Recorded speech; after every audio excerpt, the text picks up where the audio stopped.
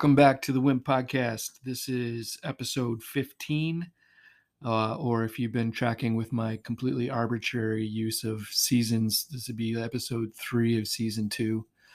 I got a guest today, pretty excited about it. I've been teasing it, and so you're expecting it. And it's been a minute because I've had some health issues in the family and things like that that have delayed us, but I'm excited to get back into the WIMPcast studio with my friend Juan.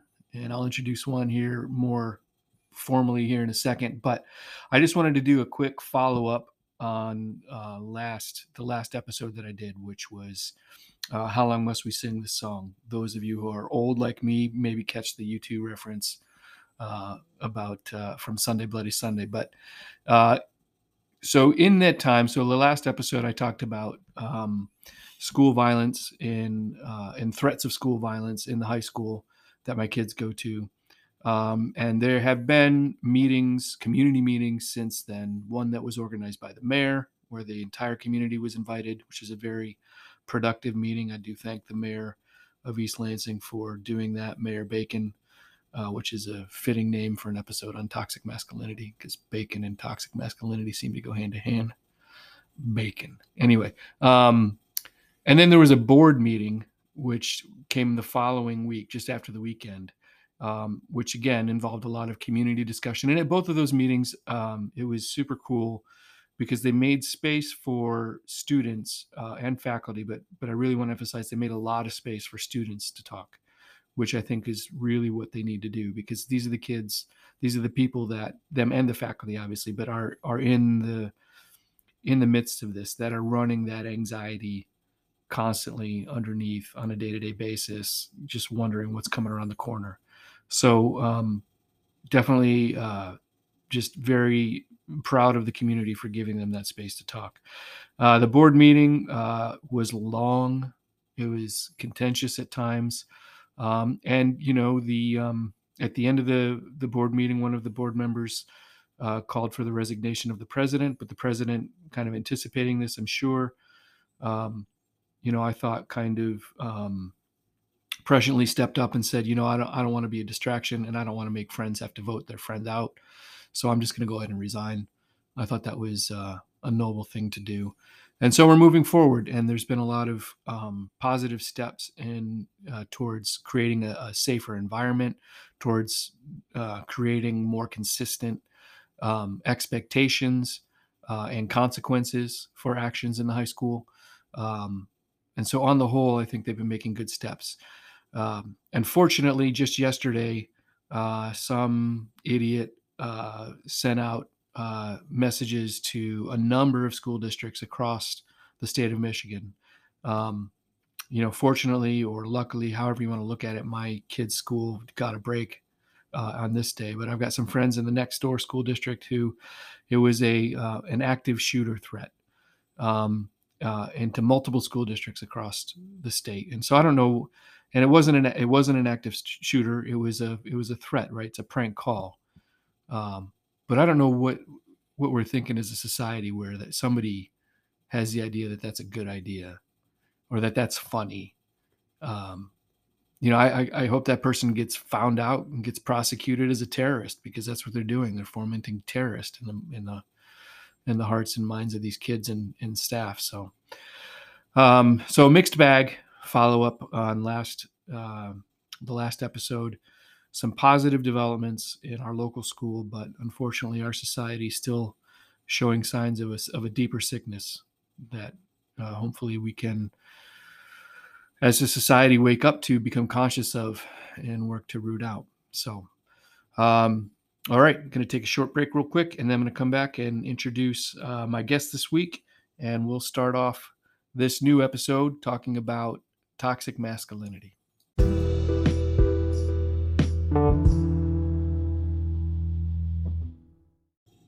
Okay, welcome back. I'm here with my friend Juan. Hey, Juan, what's happening? Hey, not much. Thanks for having me. Yeah, man. Juan is a newer friend. We've gotten to know each other over the last 8 months or so. He's just my kind of people. It's been good. We've had a lot of chats, deep conversations about all kinds of stuff. But this in particular came up one day when we were over coffee, and I'm like, this is a podcast. Let's get this going. I think it's really good. Um, so this podcast, the theme of it, WIMP, right? White man of privilege.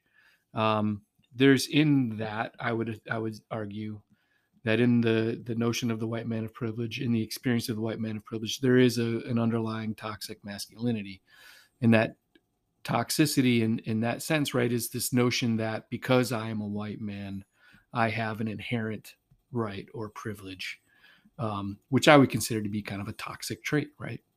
Um, so, um, broadly speaking, let's just kind of lay that term out and think through it. So, how do you articulate toxic masculinity? Like when you hear that or when you think about that, what does that mean for you?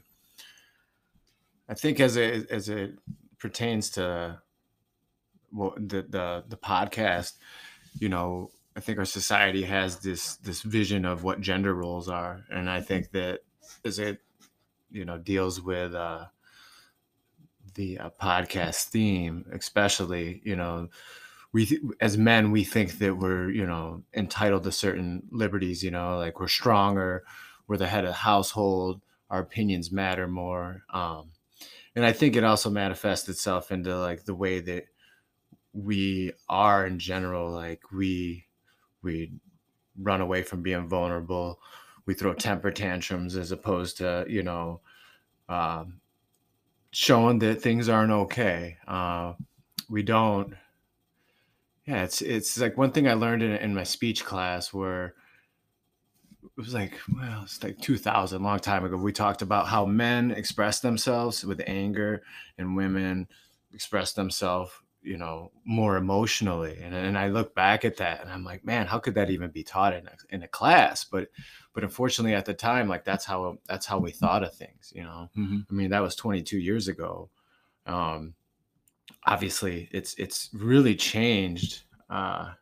For me, I think that the way that I was raised had a lot of that in it. I think that my parents, especially my father, he was raised and he wasn't given the tools. He was just doing what he was taught.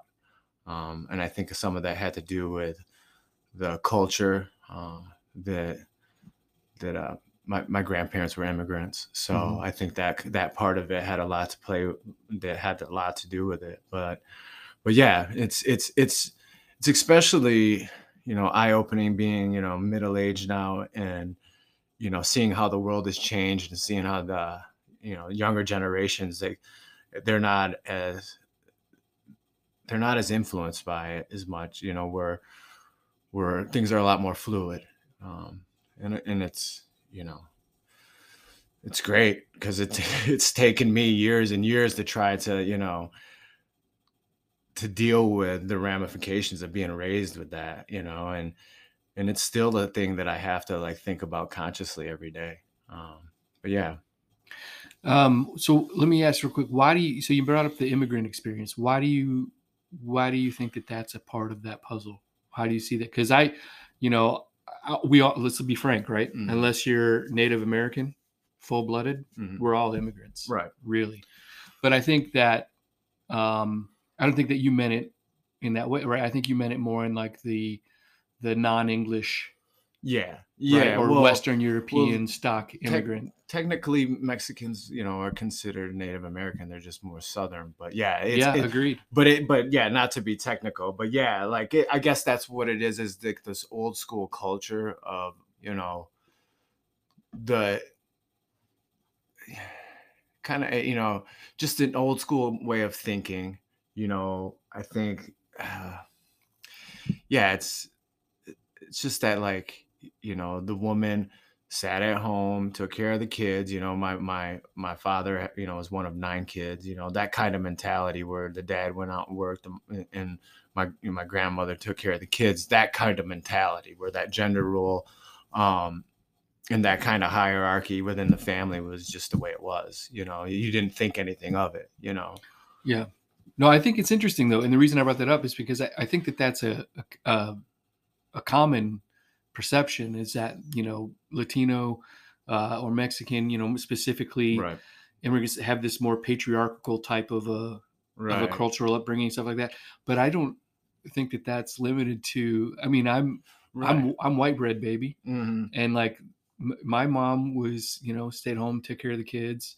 Um, I wouldn't say that my dad was like this like overbearing macho man by any stretch of the imagination or everything like that. Yeah. Um, but that same kind of like man's the breadwinner, woman stays at home and takes care of the domestic duties. That's I don't think that that's limited to any particular immigrant status, Right. but I just think it's interesting that perception kind of is out there, you Well, know? I think the reason why I kind of identify with it like that is because my my mom is white. So I have like these two different families. And my grandmother, she worked all the time. My grandfather worked all the time. So I saw a different structure, and I guess that's how I would identify it. But my grandmother, she didn't speak very good English. So I guess there was this I guess it was an old school way of thinking. And since there was like this language barrier and culture barrier with that side of my family, they kind of just stayed in that old way of thinking a lot longer. Whereas my grandparents on my mom's side, they were watching the news, they were staying up to date on stuff, whereas my grandma on my other side, she'd be more like getting her news from the church. So she's not really paying attention. They're not paying attention to how the world is changing around them necessarily. Sure. Okay. Yeah, that makes sense. Mm. I'm just going to interrupt for a second, just because I'm got headphones on and I'm paranoid. Watch the tapping on the table because it sounds. I don't know if anybody can hear that. Like I get like worried about this like heater over here. I don't know if anybody out there can hear it, but I get super self-conscious about it. So No worries. anyway, this is the magic. This is behind the curtain. Is what doing a podcast looks like. Not a big deal.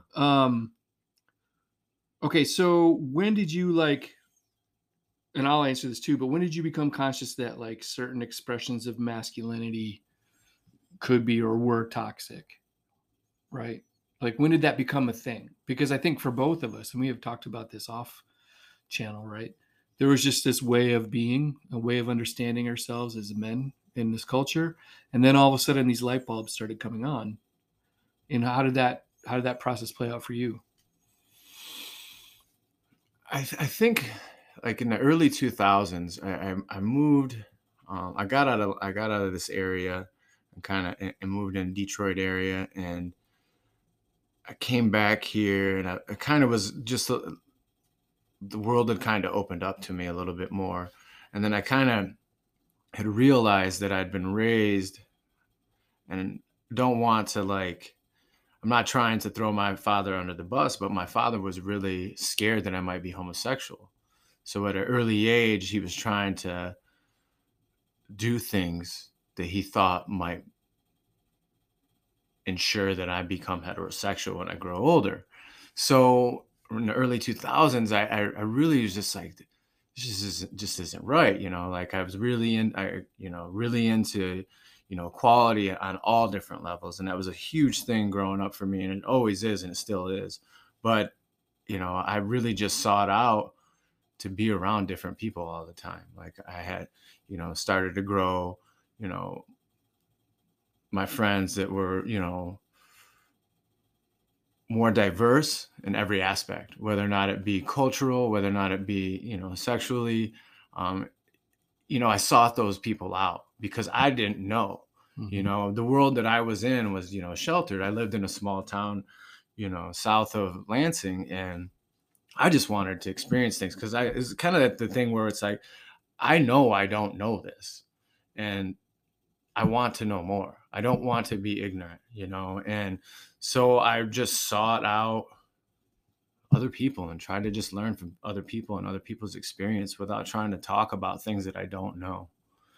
So at that point, it started to dawn on me the things that had happened in my early childhood that it really affected me, and ultimately the thing that just happened, I think we all could agree that none of that stuff would have mattered. I was either going to be heterosexual or homosexual, and it had nothing to do with what my father was trying to do, but it just basically warped my perception of what a man is. It over sexualized me and just created character defects that I still have to deal with, so Mm-hmm. yeah. What so the flip side of that, right, is there's you're teasing out something that I think is kind of a really important thread to think about. There's in this what we're kind of identifying as toxic masculinity, there's a fear, right? And that your father kind of demonstrated it. So there's this fear that you weren't going to live up to his preconceived notions of what masculinity is. And so what are the things, if you don't mind sharing, if you don't want to, then don't worry about it. But like, what kind of things would like that were part of you that he's like, that's the kind of a thing that brings me fear? Because I think there's a lot of misconceptions that we hard code gender, in terms of just behaviors, things that we're into or whatever. Mm. So what kind of things do you think were like triggers for him? I think, well, I know the thing that triggered the whole thing was I was imitating Eddie Murphy's Delirious when I was 4 years old, and he caught me doing the impersonation when Eddie Murphy was doing a gay Mr. T, and I was doing that impersonation, and that's what triggered him. Interesting, right? And it's funny because it's a very specific story, mm-hmm. and I got the exact point, and it was a very traumatic experience, and especially doing the stuff we do in the program, like unpacking that, it's very specific, Yeah. and even later on in my life, my father always was trying to make me tough and be physical with me and stuff like that. And man, it's just, Yeah. I don't think my story is special at all, but But it's meaningful. Right. And it's something that I think, we're learning, right? And we're sharing, and that's the whole point of this, hopefully. I appreciate you sharing that. I think that there's a real interesting irony in that what Eddie Murphy was doing in this skit was exactly toxic masculinity. Right. Right? Mm-hmm. You were actually demonstrating the very thing that he wanted you to maintain. Mm-hmm. In that, but he just didn't catch the reference. Mm-hmm. Well, and it's obvious, that he had some insecurity that was there. Who knows what somebody had said to him, what his father had said to him, or whatever.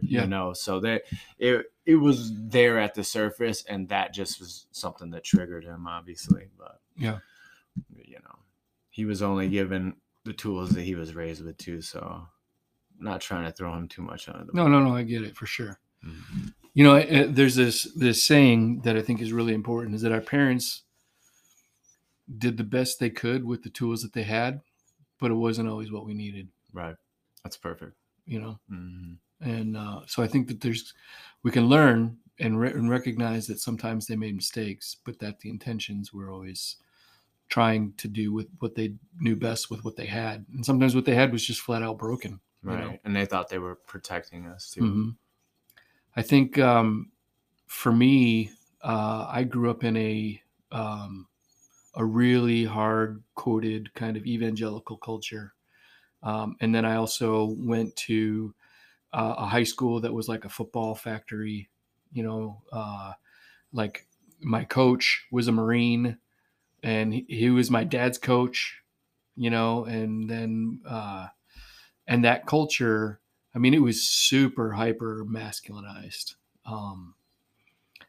And there was that. And there was just the culture of the 80s that we grew up in, and everything, all of the movies, MTV, like there's just this really misogynistic kind of hyper masculinated, over sexualization, glorify, like, right, raise your hand if like you spent hours watching Schwarzenegger and Stallone and you grew up just thinking guns were fucking awesome. A bunch of violence.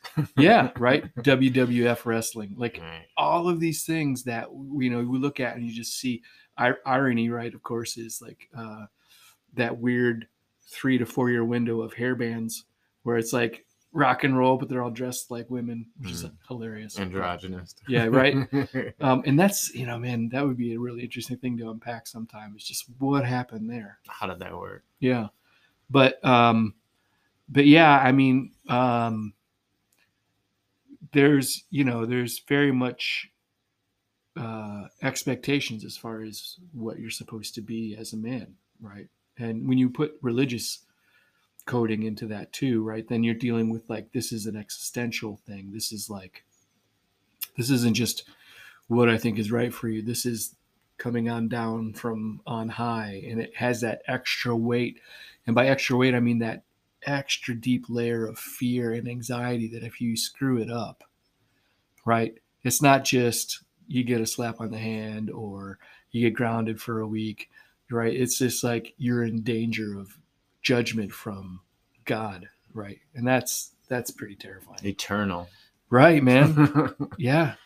Um, and we still see that, I mean, very much so with the way that the church deals with things like homosexuality, gender fluidity, even, patriarchy, women's, there's a lot of churches where women aren't allowed to be in leadership,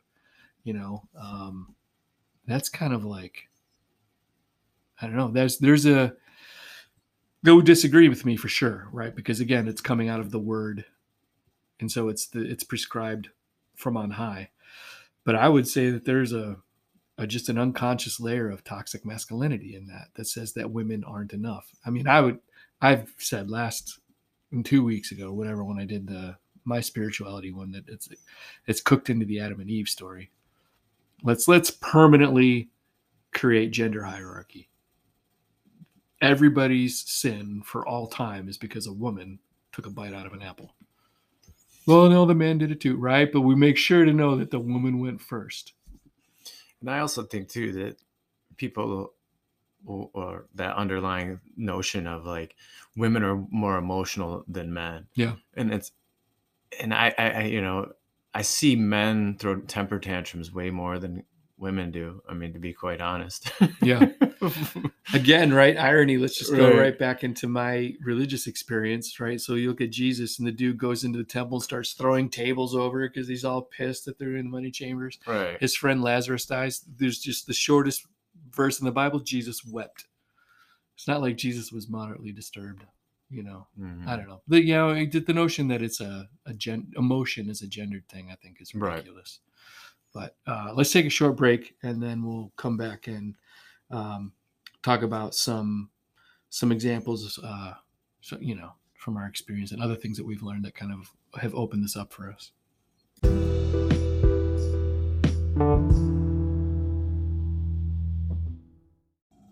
Okay, in the break, we were talking, and I was asking, because I just felt like that last segment had some real power in it, and I was asking Juan, I'm like, do you feel like comfortable with everything we talked about there? Because you kind of got some, you went to some real vulnerable places there, and what were you, how would you share with that? I think that being vulnerable in my journey has been a huge point of growth, especially in the last year.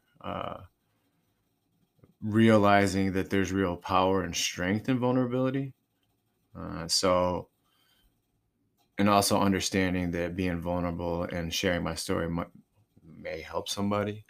And also the fact that the more and more I can express and be honest about certain things like that, it takes away the power and the shame that it may have. Mm-hmm. Yeah, no, that's good. And like I said, I thought that was a really powerful segment.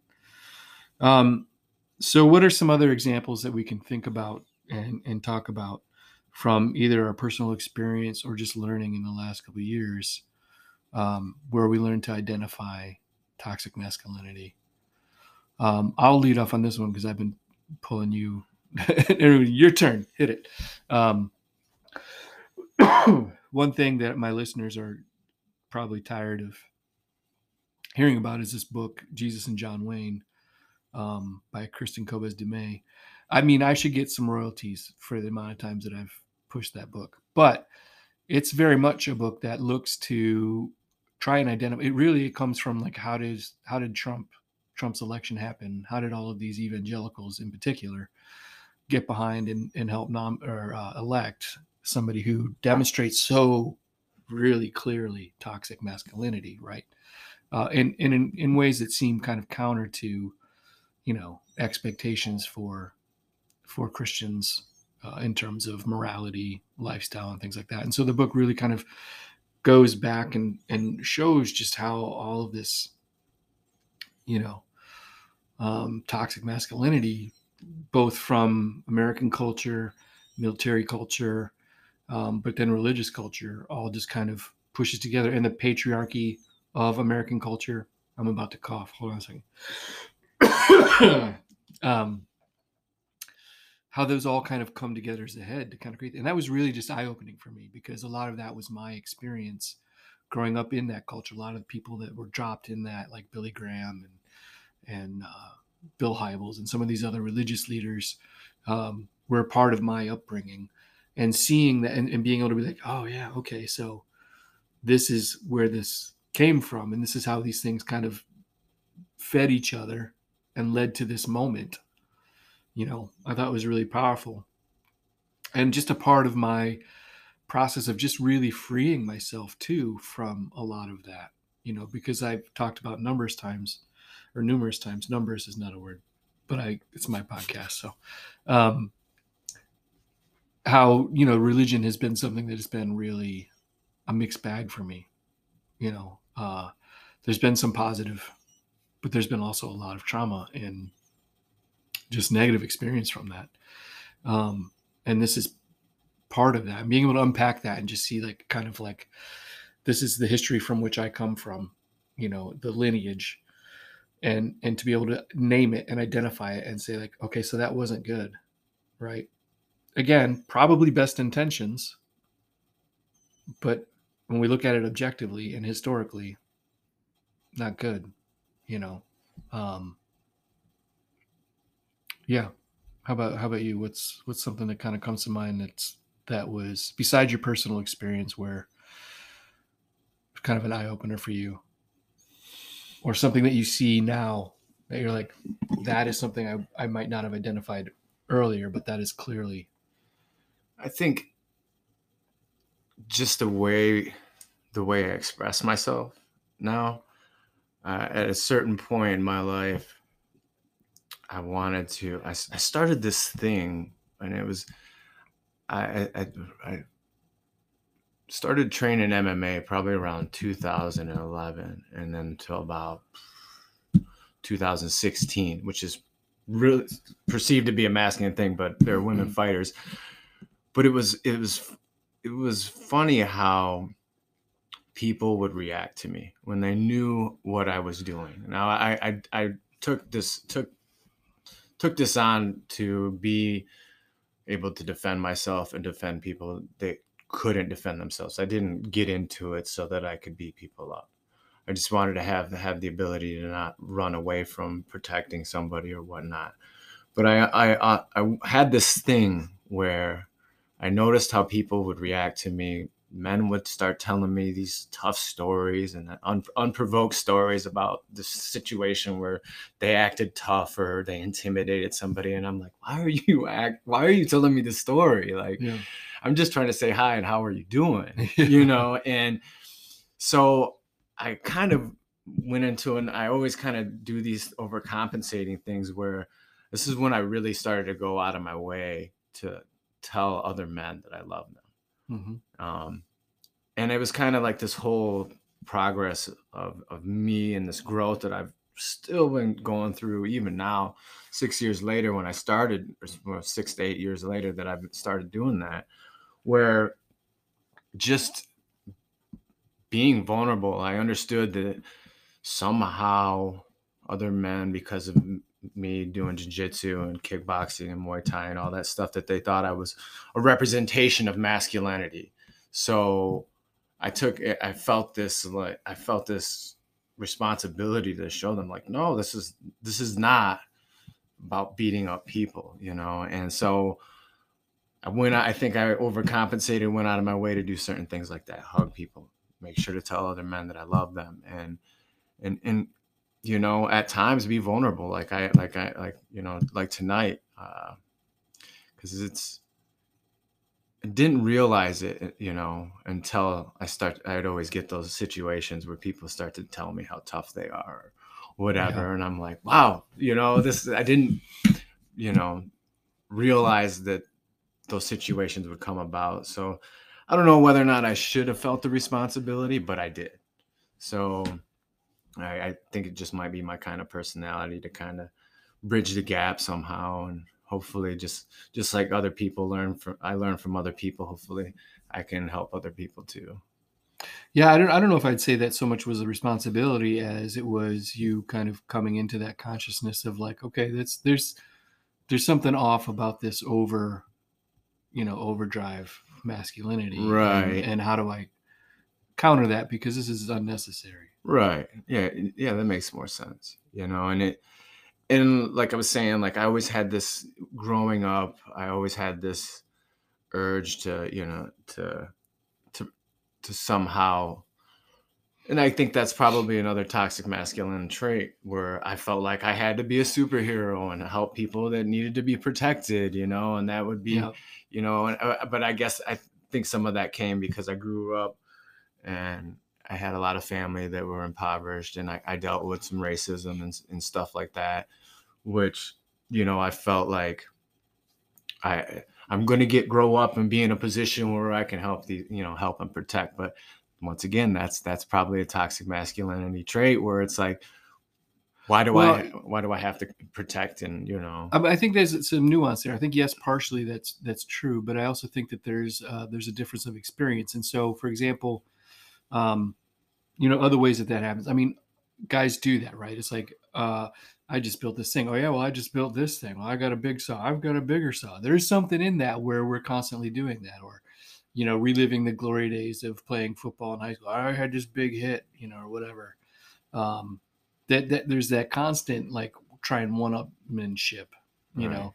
But I also think, right, when I teach about African American culture in my history classes, right, and I talk about particularly like urban culture, and we start getting into the '90s hip hop expressions and the things that they're showing there, right, and I parlay that into gun culture, and it's like, so there's a big difference between me living in my relatively safe house in East Lansing where I can leave the door unlocked, feeling like I have to have a gun to protect myself, versus these kids that grow up in Compton, right, or the Bronx, where literally, right, or even like an immigrant experience where you deal with racism, or legitimate like threats to your family, your personhood, where that there's a bit where, well, okay, well maybe there's a little bit more justification to that, and maybe the toxic masculinity comes partially from that.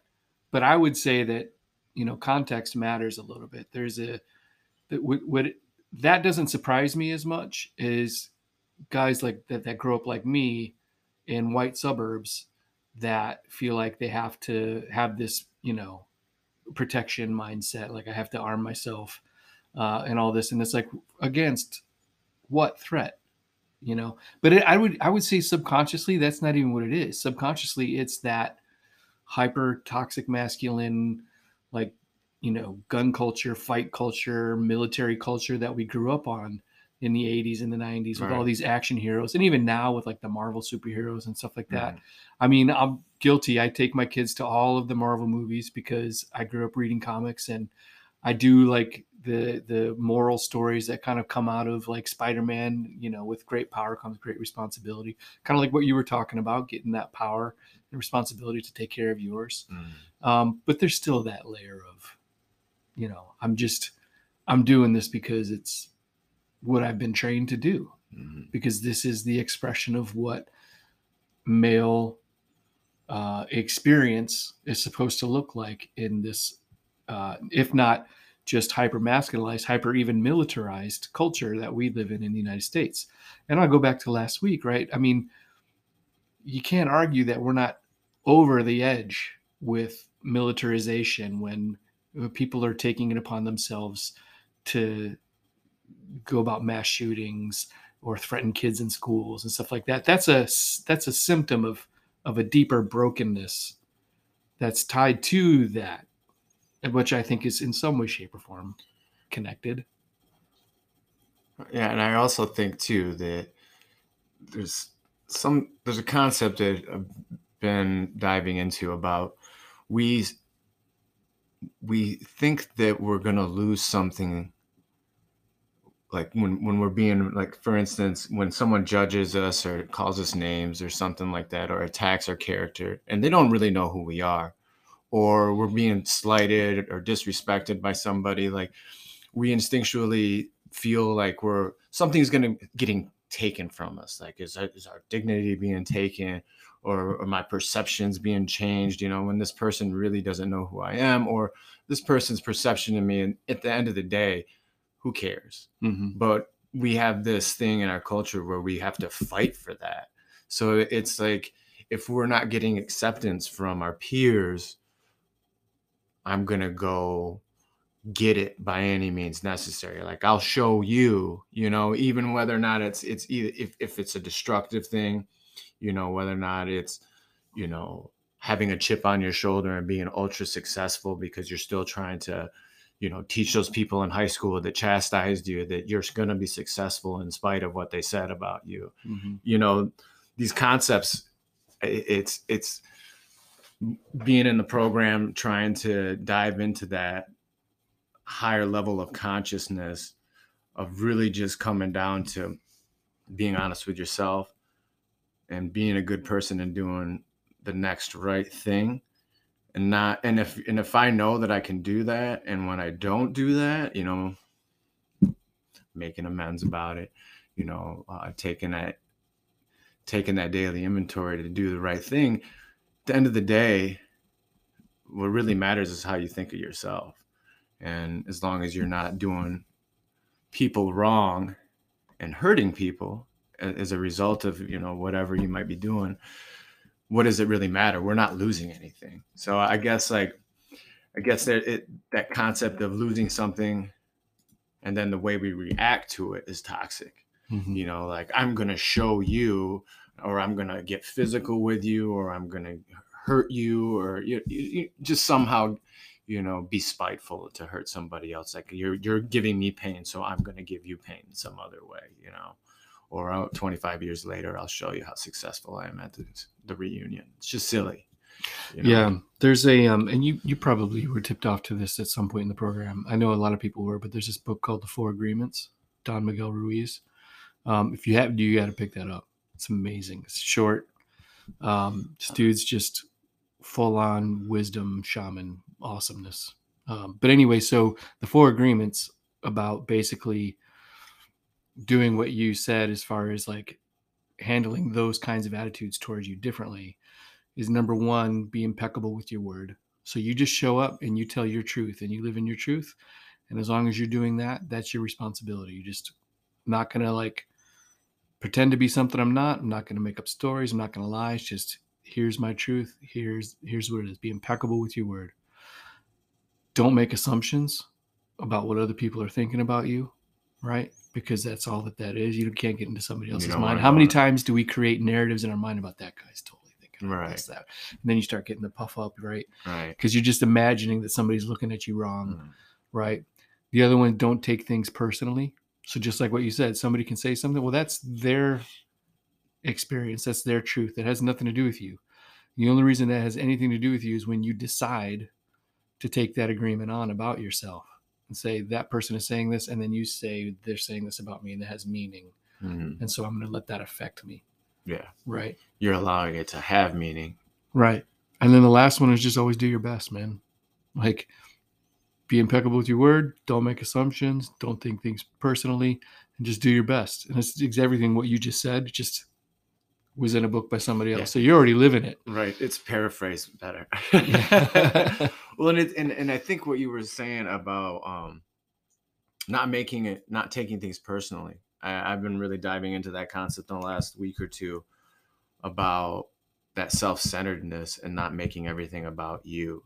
I think toxic masculinity and we can, as men, think that we're the center of the universe sometimes, where we're just like, we're entitled, like this, I'm a man, this is what I'm going to get. If not, I'm going to take it, and we end up being really emotional and really hurt all the time and really spiteful, really angry all the time, always on the defensive. I have friends that, the other day, friend of mine was just like, I'm defensive. And he's just like, he's dug in on it, you know, and he's my age. So, you know,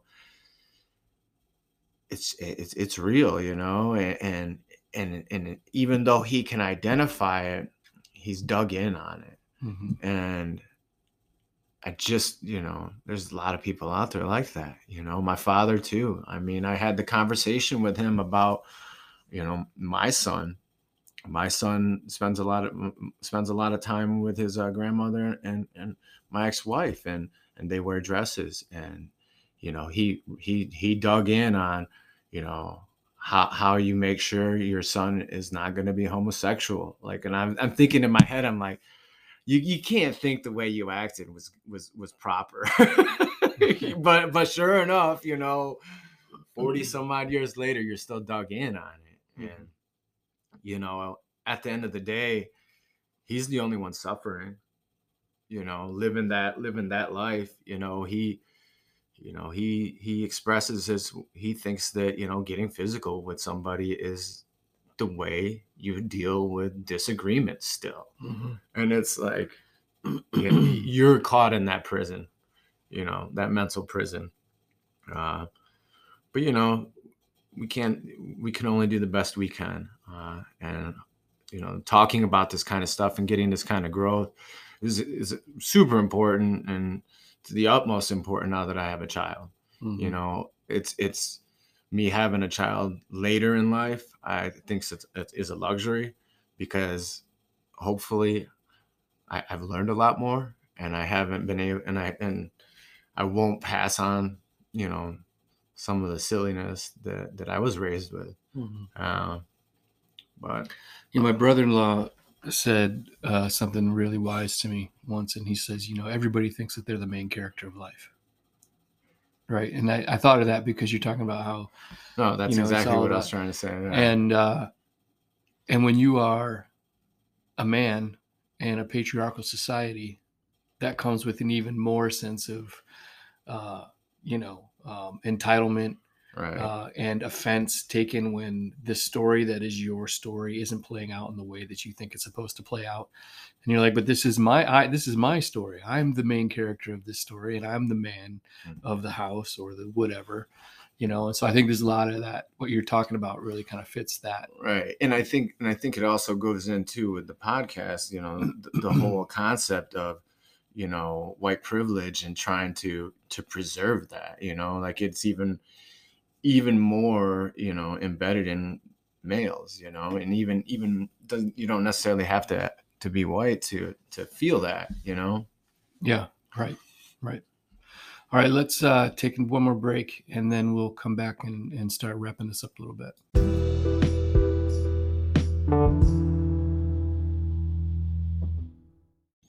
Okay, we're back for one last segment with my boy Juan over here. So we want to spend some time talking about and thinking through, what does healthy masculinity look like, right? So we kind of walked through that toxicity and different expressions of it, different ways that we learned it, right? So what do we think? 21st century new man bringing healing to the world instead of domination. What does that look like? For me, one of the huge things that I had to do was get rid of the over sexualization that I would kind of incorporate in everything. You know, like I had to work out to attract women. I had to be tough to attract women, or my value that I put on myself was who I was with. I think taking away that power from that way of thinking has been huge for me. Mm-hmm. And it just treat situations so much differently. I don't feel like I have to dominate. I used to have this like theory on men and their masculinity, and always trying to either dominate in some way. Like they either were trying to be the tough guy and be the toughest guy in the room, the most attractive guy in the room, or the richest guy in the room. And it's kind of going back to us thinking that we're the center of our own story. We're the main character. And the one thing that I've realized in my growth is it's not all about me. And it's okay It's okay to let people talk. It's okay to let people have the limelight. I'm not going to be the best at everything. I'm probably not going to be the best at most things. Mhm. You know, I think that, and at the end of the day, we're here to connect with people. I mean, we all the prestige and all the money and all those things. What was it really going to matter? I mean, think about COVID and all the isolation and how important it was for us to be around each other. Mhm. Um, but yeah, getting rid of that overly sexualized underlying thinking really helped me, because then it allowed me to think of myself in a different way, and me to think of the opposite sex in a different way as more equal. And to be quite honest, I think that the opposite sex is superior in a lot of ways to us, because we're still dealing with the toxic masculinity that makes us so silly a Mhm. lot of times. Yeah, yeah, it's funny to think how I used to express myself in all those toxic ways. And I'm not saying that they don't creep back in, um, but I mean, I would throw temper tantrums. I'd lose the keys and I'd cuss and I'd throw things, or I'd spill something, get so angry just over the silliest things. But I thought I was being tough. Mhm. And really, what was I gaining out of that? Yeah. And not realizing that I looked really silly.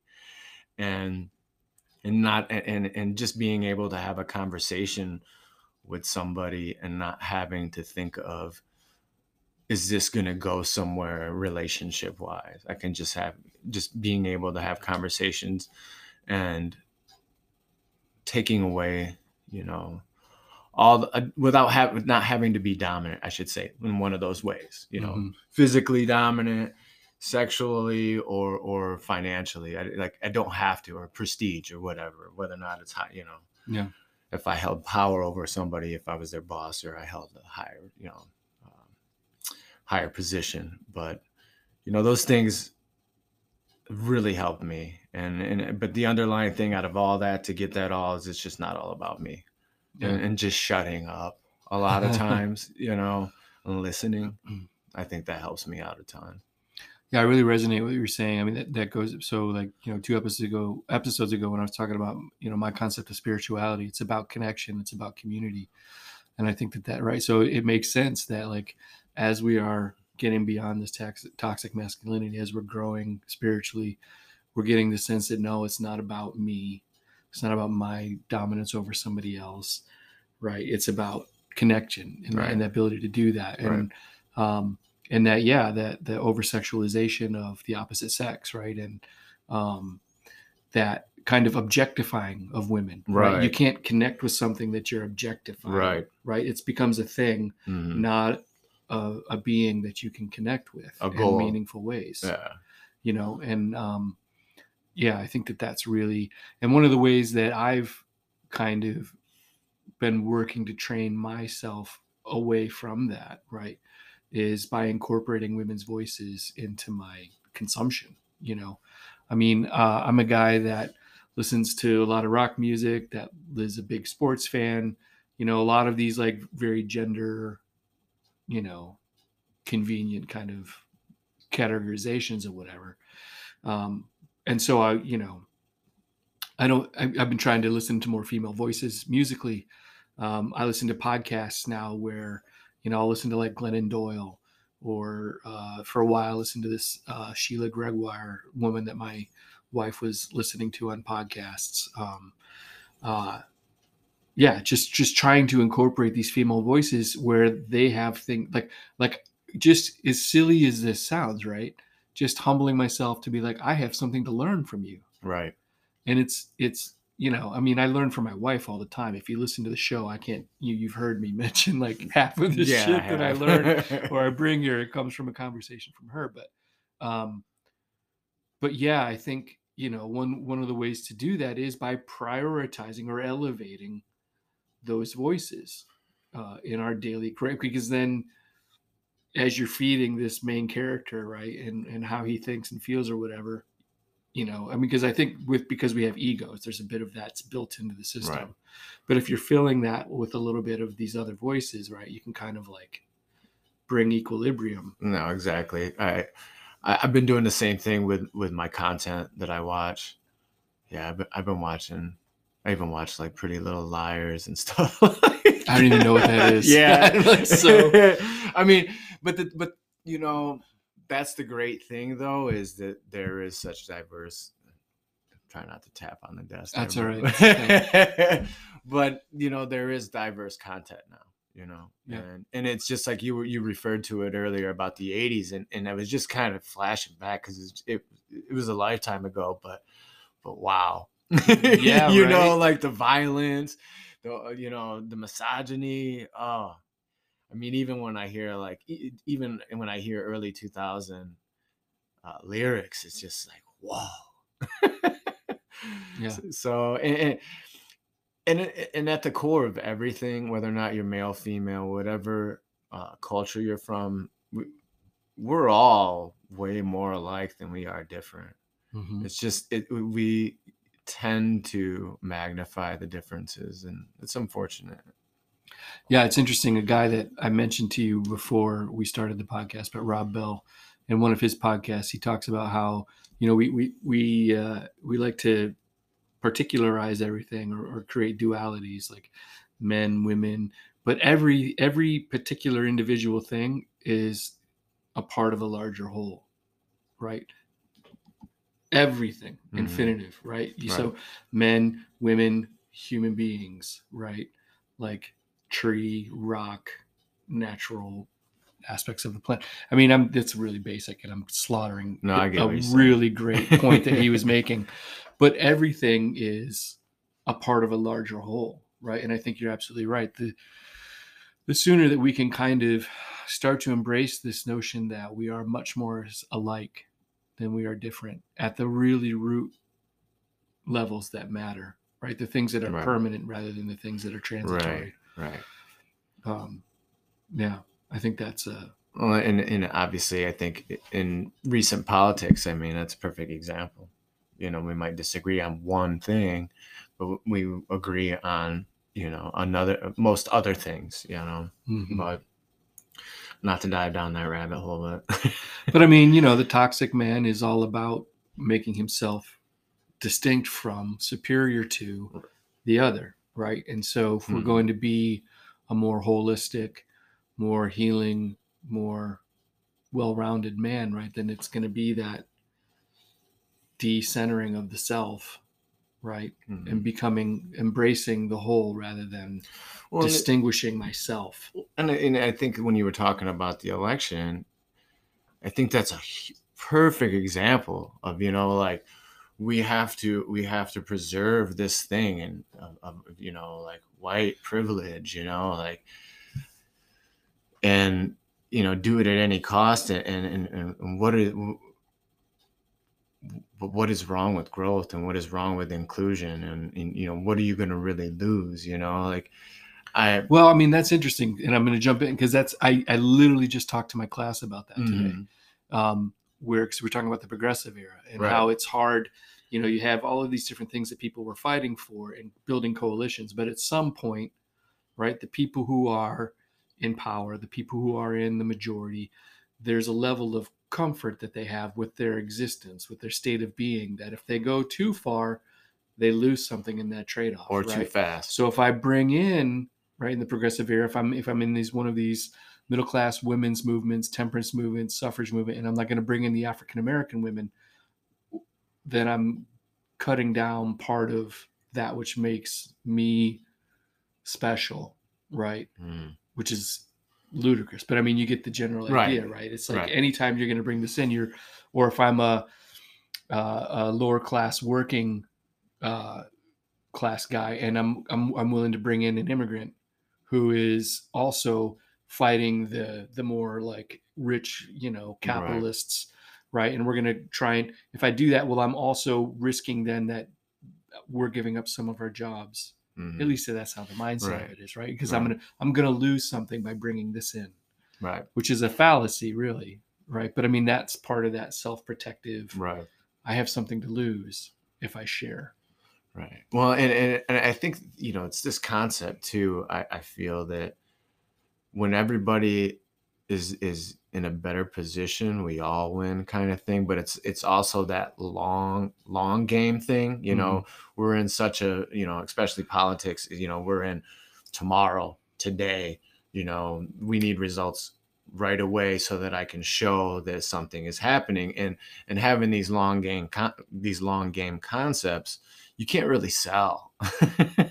And they're not gonna work because, you know, when we were all doing well, I was listening to a concept. It was like Andrew Yang was talking about how when you bring up the lowest income and you make sure everybody has their basic needs, where you can pay for housing and food, and having those all across the board, taken care of, like, it just improves everything. The crime, Mhm. obviously, like, I mean, it's obvious that crime in most cases are, derived from being impoverished, Comes from desperation. right? And exactly, desperations, in desperation, where you lose value in of, like, for lack of a better term, you're like, F it, like, what do I have to lose, because this is hard already. Mhm. So Mhm. yeah.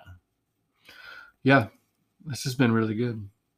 What are any other last final thoughts as far as how we can contribute towards a healthier masculinity?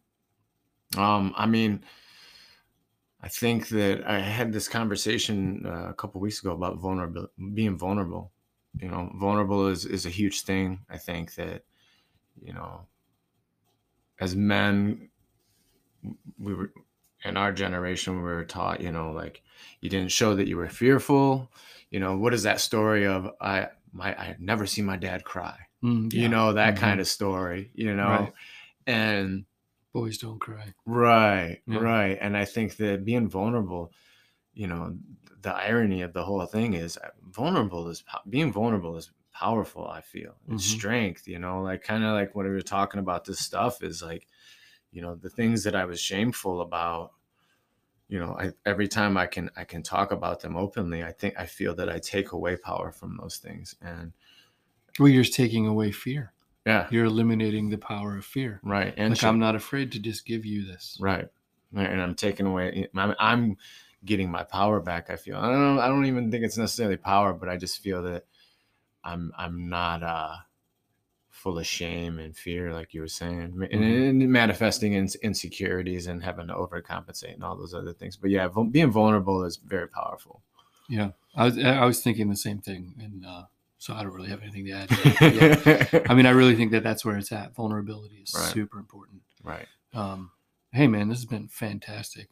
I'm really glad that we were able to finally get this together. No, for sure, man. I appreciate it. Yeah. Juan, thanks very much. Thank Everybody, you. thanks for listening. If you have any comments, concerns about the podcast, you can reach us at wimp.podcast@gmail.com.